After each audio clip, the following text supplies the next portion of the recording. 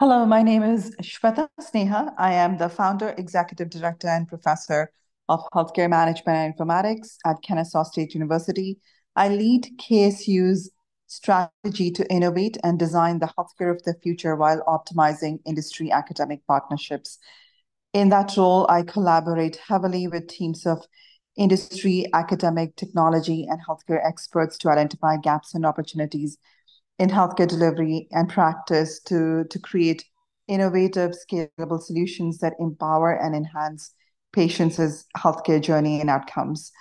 I have over 2 decades of experience in healthcare and technology, and I've been very fortunate to be recognized by the industry in multiple different ways, few of which are being recognized as Titan 100, as a Woman of the Year in 2022, and as one of the Tech Leader of the Year. Really happy to have Sai join the podcast today. Sai, over to you. Hi, my name is Simon Apolli, and I am one of the founders of Vital. Vital is a largely high school student-led startup, and to date, we've raised about $1.3 million at a $12.5 million valuation. And everyone who's a part of Vital comes from a background in extensive academic research in institutions like Harvard and MIT. And what we're building at Vital is we're building Neuros. And Neuros is essentially an application that leverages eye tracking for the remote monitoring of brain health from the comfort of your home. All right, that's fantastic, Sai. So I'm going to start it off with just curious. Can you provide the audience with a brief background on Vital as a founder or co-founder? Yep, of course. So, as I briefly stated at the start, at least from a personal perspective as well, the core motivation behind Vital has always been a realization that a lot of scientific research ends at the publication stage. And this realization sort of sparked Vital because I came to an understanding that, money is essentially moving the field of medicine around the world. And to push technology in the healthcare space, it's best to do it from a startup angle, which we've chosen to do at Vital. Who's your co-founder? Yes, so my co-founder is Rohan Kalahasti, who started off as being one of my best friends in high school, and then we ended up becoming business partners through our time at Vital together. And I sort of serve as the more neuroscience and business side of Vital, and Rohan is sort of our tech genius, being a machine learning intern at Harvard's ophthalmology AI lab. Nice. So just, if you can talk a little bit more about what are and why are eye tracking tests used in medicine? Of course. So for decades, eye tracking has been, recognized as an amazing proxy for your brain health.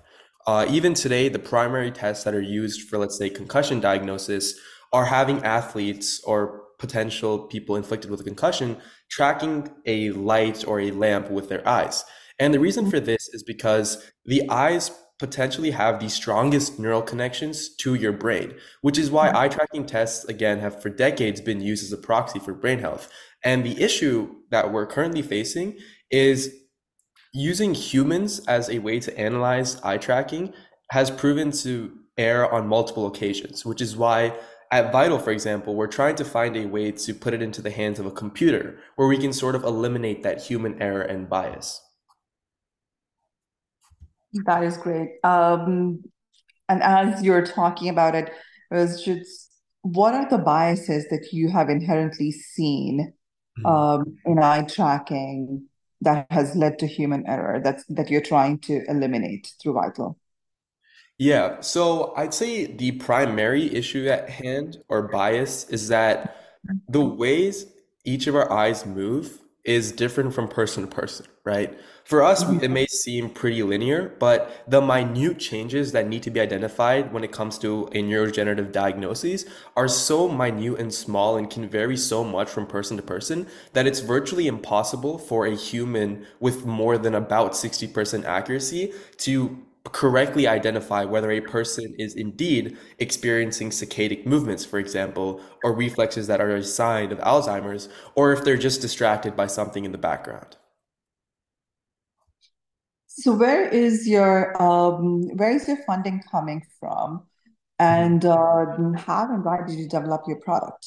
I know you've talked about some of this in the past, but Yeah, so our beta test is currently live at app.vital.ai for any of the listeners to try out. And Mhm, in terms of the development, it took us about, I would say, 3 to 4 months of straight building to reach mhm, the current beta stage.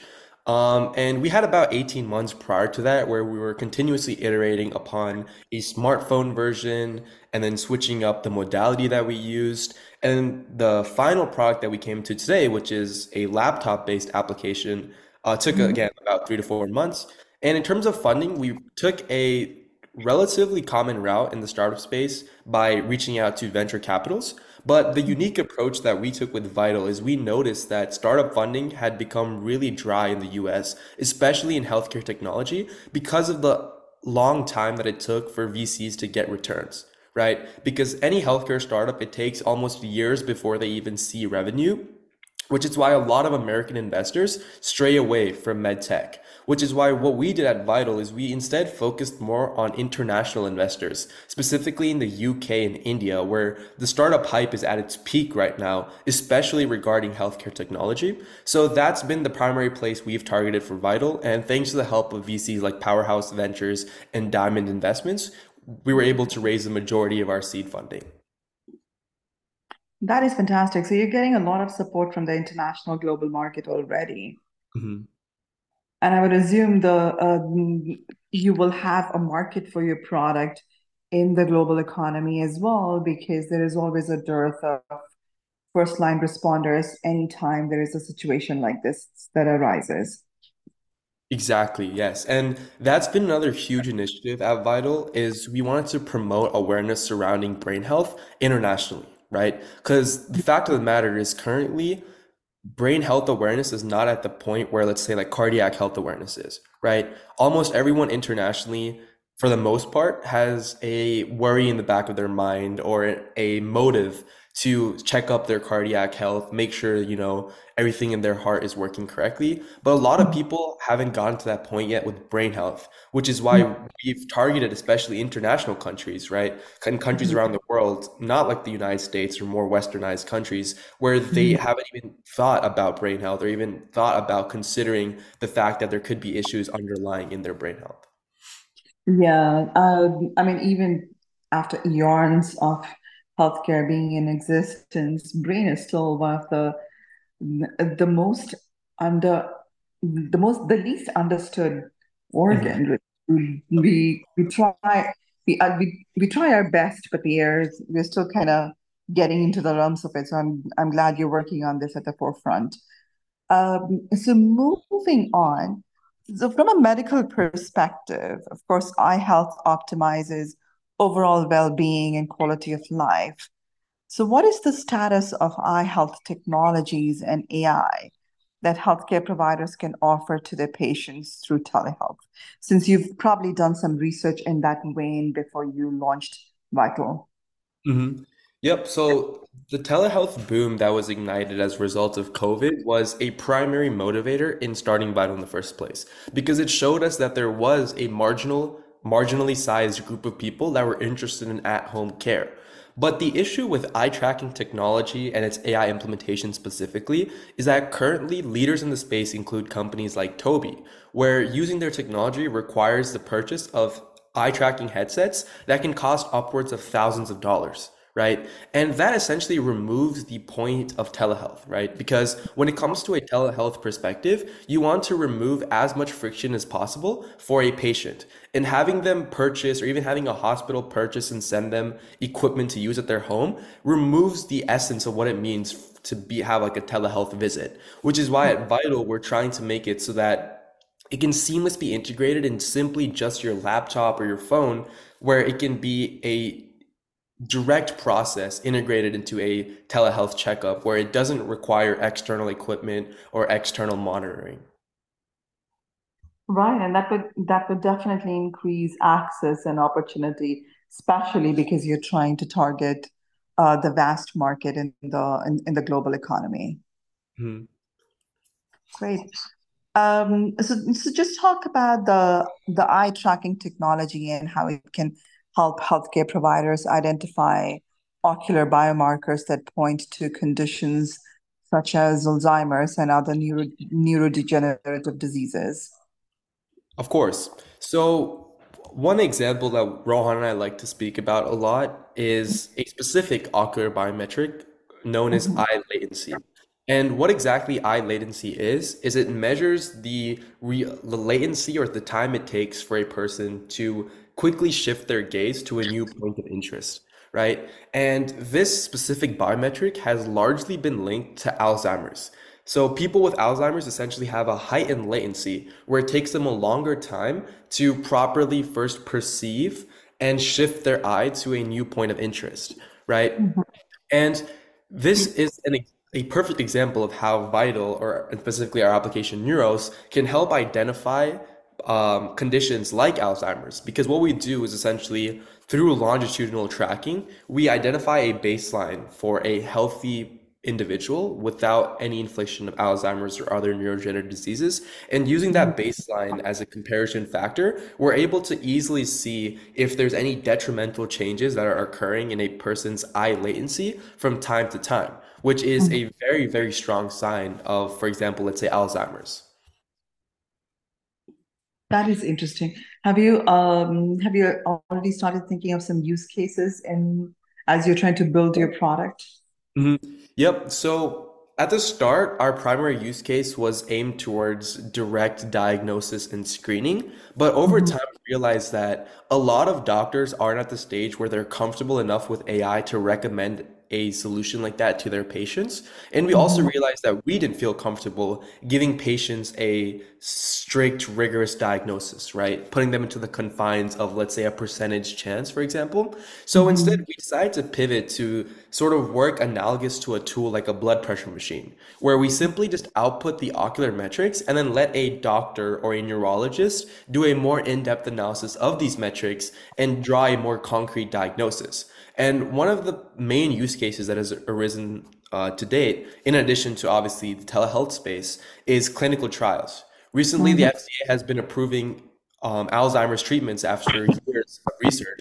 And due to these new approvals that are occurring, there needs to be a way for these pharmaceutical companies to prove that their treatments do indeed regress different diseases like Alzheimer's. And using a tool like Vitals, they're able to statistically and mathematically show over time how exactly these illnesses are being regressed by use of their treatment. Oh, that is great. And the clinical trial market will be loving it because it's so hard to objectively identify how a certain kind of treatment is changing or impacting. So if you're spitting out metrics that is very objective and it can be tracked over time, I'm sure they'll be loving it. Of course. All right. So considering how AI has transformed medicine and care, and with the rise of digital medicine and teleophthalmology, um, I know THMT has published articles in the area. How is the gateway to brain health growing in adoption in tandem with telehealth? Of course. So I would say the primary way that, different methods, not just ophthalmology, but different ways or biometrics of tracking brain health. Like there's been recent research that's been published by the University of Pittsburgh professors where they've identified certain blood tests that can be used for better diagnosis of Alzheimer's and other Mhm. neurodegenerative illnesses. So as a whole, the research that has been done to find other metrics for brain health has Mhm. perfectly grown in tandem with telehealth because telehealth has forced people to start thinking of more non routinely ways, I would Mhm. say, of Mhm. analyzing brain health, right? Because prior to the telehealth boom, there was a large concern with implementing digital medicine, right? Because very few people would just choose to stay in their home rather than go in for a physical checkup. But because of the telehealth rise, people are more willing to adopt technology and other factors in their checkup process. So I think the telehealth boom has served many benefits that aren't immediately noticeable. No, true, 100%. And going further, What would you ultimately like to achieve with this neurodegenerative disease identifier? And Yeah. where do you see this in the next 5, 10 years? Yeah. So, all things considered, from a vital specific goal, we would obviously prefer for Neuros to be adopted to the stage where it becomes the state of the art, right, tool that is used across hospitals, pharmaceutical companies, etc., as the premier way to quantitatively add Mhm. metrics to the identification of different neurodegenerative diseases, like we talked about earlier. Mhm. But a larger lens than just vital. As a whole, we'd prefer that we served as a stepping stone for other companies, right? To also push for digital biometric based calculations of a variety of conditions throughout the body. And even with the public itself, there's rampant skepticism that currently surrounds AI implementation in healthcare. So we hope that with startups like Vital, especially hoping for future success, we hope to change the minds of the countless skeptics around the world, because the first barrier to overcome when building a solution like this is first convincing the people to try it in the first place. So that's definitely something that we are really, really hoping to change as we move forward with Vital. Okay. And where is your vision for Vital? Where do you think it will be in the next 5 years, 10 years? Yep. So in the next 5 to 10 years, we primarily hope to have it be integrated into existing telehealth platforms to the point where it becomes as integral to a physical checkup as getting your height checked or your weight checked or even your blood pressure checked. I think that would be phenomenal because if it becomes part of your annual visit, then you Mhm. will actually be able to predict if there are any changes. And I'm assuming your machine learning algorithm is has predictive capacity, or is it because I know you mentioned that right now it's just going to spit out numbers, but it's not going to have any diagnostics associated with it. Are you planning to have or build some of that in future? Yeah, so our next update for the beta app, at least in the upcoming few months, is actually to add a preliminary screening counterpart to what we currently have built with Neuros. So we still are going to primarily focus on just outputting the numbers, but we're going Mhm. to add with it a brief description or interpretation of what these numbers mean to the common person who may not be well versed in, ocular biometrics. So we're still not going to get to the stage where we're saying that there's like a 96% chance you have Alzheimer's, but we're going to get to the stage where we can at least say, there seems to be some signs of cognitive decline, so it may be beneficial to check with your neurologist. Yeah, I think that's fair Hmm. because if it's going to be analogous to a blood pressure monitor, you don't want the person just looking at the numbers to say, oh, you're having a heart attack, or this is going to cause a big cardiac condition very soon. You want to be able to give them some advice, but not really diagnostics. Exactly. All right. And both Tori and I, of course, we are very impressed by your background. And the very fact that you're doing this as a high schooler at Thomas Jefferson, that's beyond impressive and light years ahead of your age. What advice would you have for people who are trying to follow in your footsteps on what they should be doing, what they should be looking into? What gaps have you seen that you still think that needs fresh pair of eyes? Yeah, of course. So I'd say specifically for entrepreneurs interested in the healthcare tech space, there's often a misconception that there's huge competition within the market because of like instances like the battle between AliveCore and Apple for the EKG patents and etc. There's this perception that the healthcare tech space is very competitive, like most other industries when it comes to startups. But one specific thing that we've learned at Vital is a lot of healthcare tech entrepreneurs aren't in it for the money.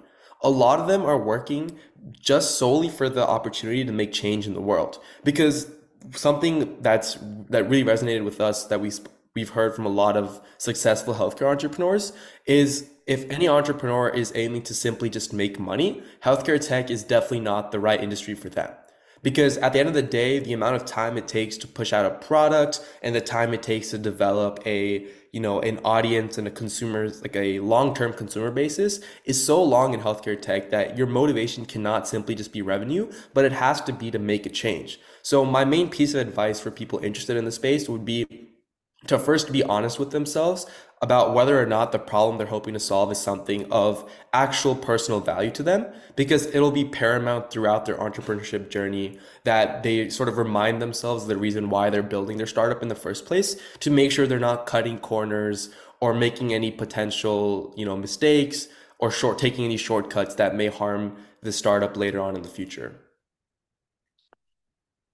That's actually a great piece of advice, to make sure that you're doing the work where your passion lies, because that's going to take you furthest Mhm. and also impacting the community along the way. That's very well said. And you're still in high school. What is your vision for you and plan for both you and Rohan? I know you're speaking for Rohan since he's not here. Yep. Yeah, so Rohan and I have had a lot of back and forth about what our plans are post high school, because most of our Mhm. high school experience has largely revolved around Vital for the most part. We've definitely prioritized Vital more times than I can count over even like homework and tests. And I would say going to college, we did have a conversation where we were wondering whether it was even worth it to go to college when you already have the sort of mission in front of us that we hope to pursue for the rest of our lives. But our main motivation is to just surround ourselves with like-minded people, right? And surround ourselves with talent that could be great, people to work with for our startup, and also just motivate ourselves. Because one thing we realized in high school was being around so many smart people, especially going to one of the best high schools in the country, it really pushed us to continue working on Vital, especially when there were times we felt like giving up. So I'd say that's our Mhm. primary motivation to going to college in the first place, is definitely that community. And we are exploring an opportunity to potentially do a deferred enrollment for the first year. So we essentially Mhm. take 1 or 2 gap years before we actually start college to hopefully Mhm. reach a better point of like taking a break with Vital, seeing how its progress changes throughout the next few years. But I would say we definitely are interested in going to college in the near future. So. Nice. And are you planning to pursue your college degree in healthcare, technology, or a mix of both? Because you can do that now. Yeah, so I know my co-founder Rohan is interested in pursuing a degree in computer science. I myself have really explored these amazing programs that have started in a variety of colleges where it's a mix of healthcare and entrepreneurship. Like, for Yeah. example, I know UPenn has a LSM program where it's essentially a dual degree in both life sciences and management. So that's Mhm. definitely, my focus and my interest is to hopefully be able to do a dual degree where I sort of stay in the healthcare space while also balancing in education and management. I think that's fantastic. All the very best to both of you, Sai, and really excited for where the future will be for Vital and where you will be in the next few years. We will definitely be following you. Tori, do you have anything to add? And I wanted to, before we end, I do want to thank Tori and for telemedicine and healthcare today to give us this platform to bring Vital to all of you and to be able to bring entrepreneurs like Sai and Rohan onto this platform to motivate and further inspire people.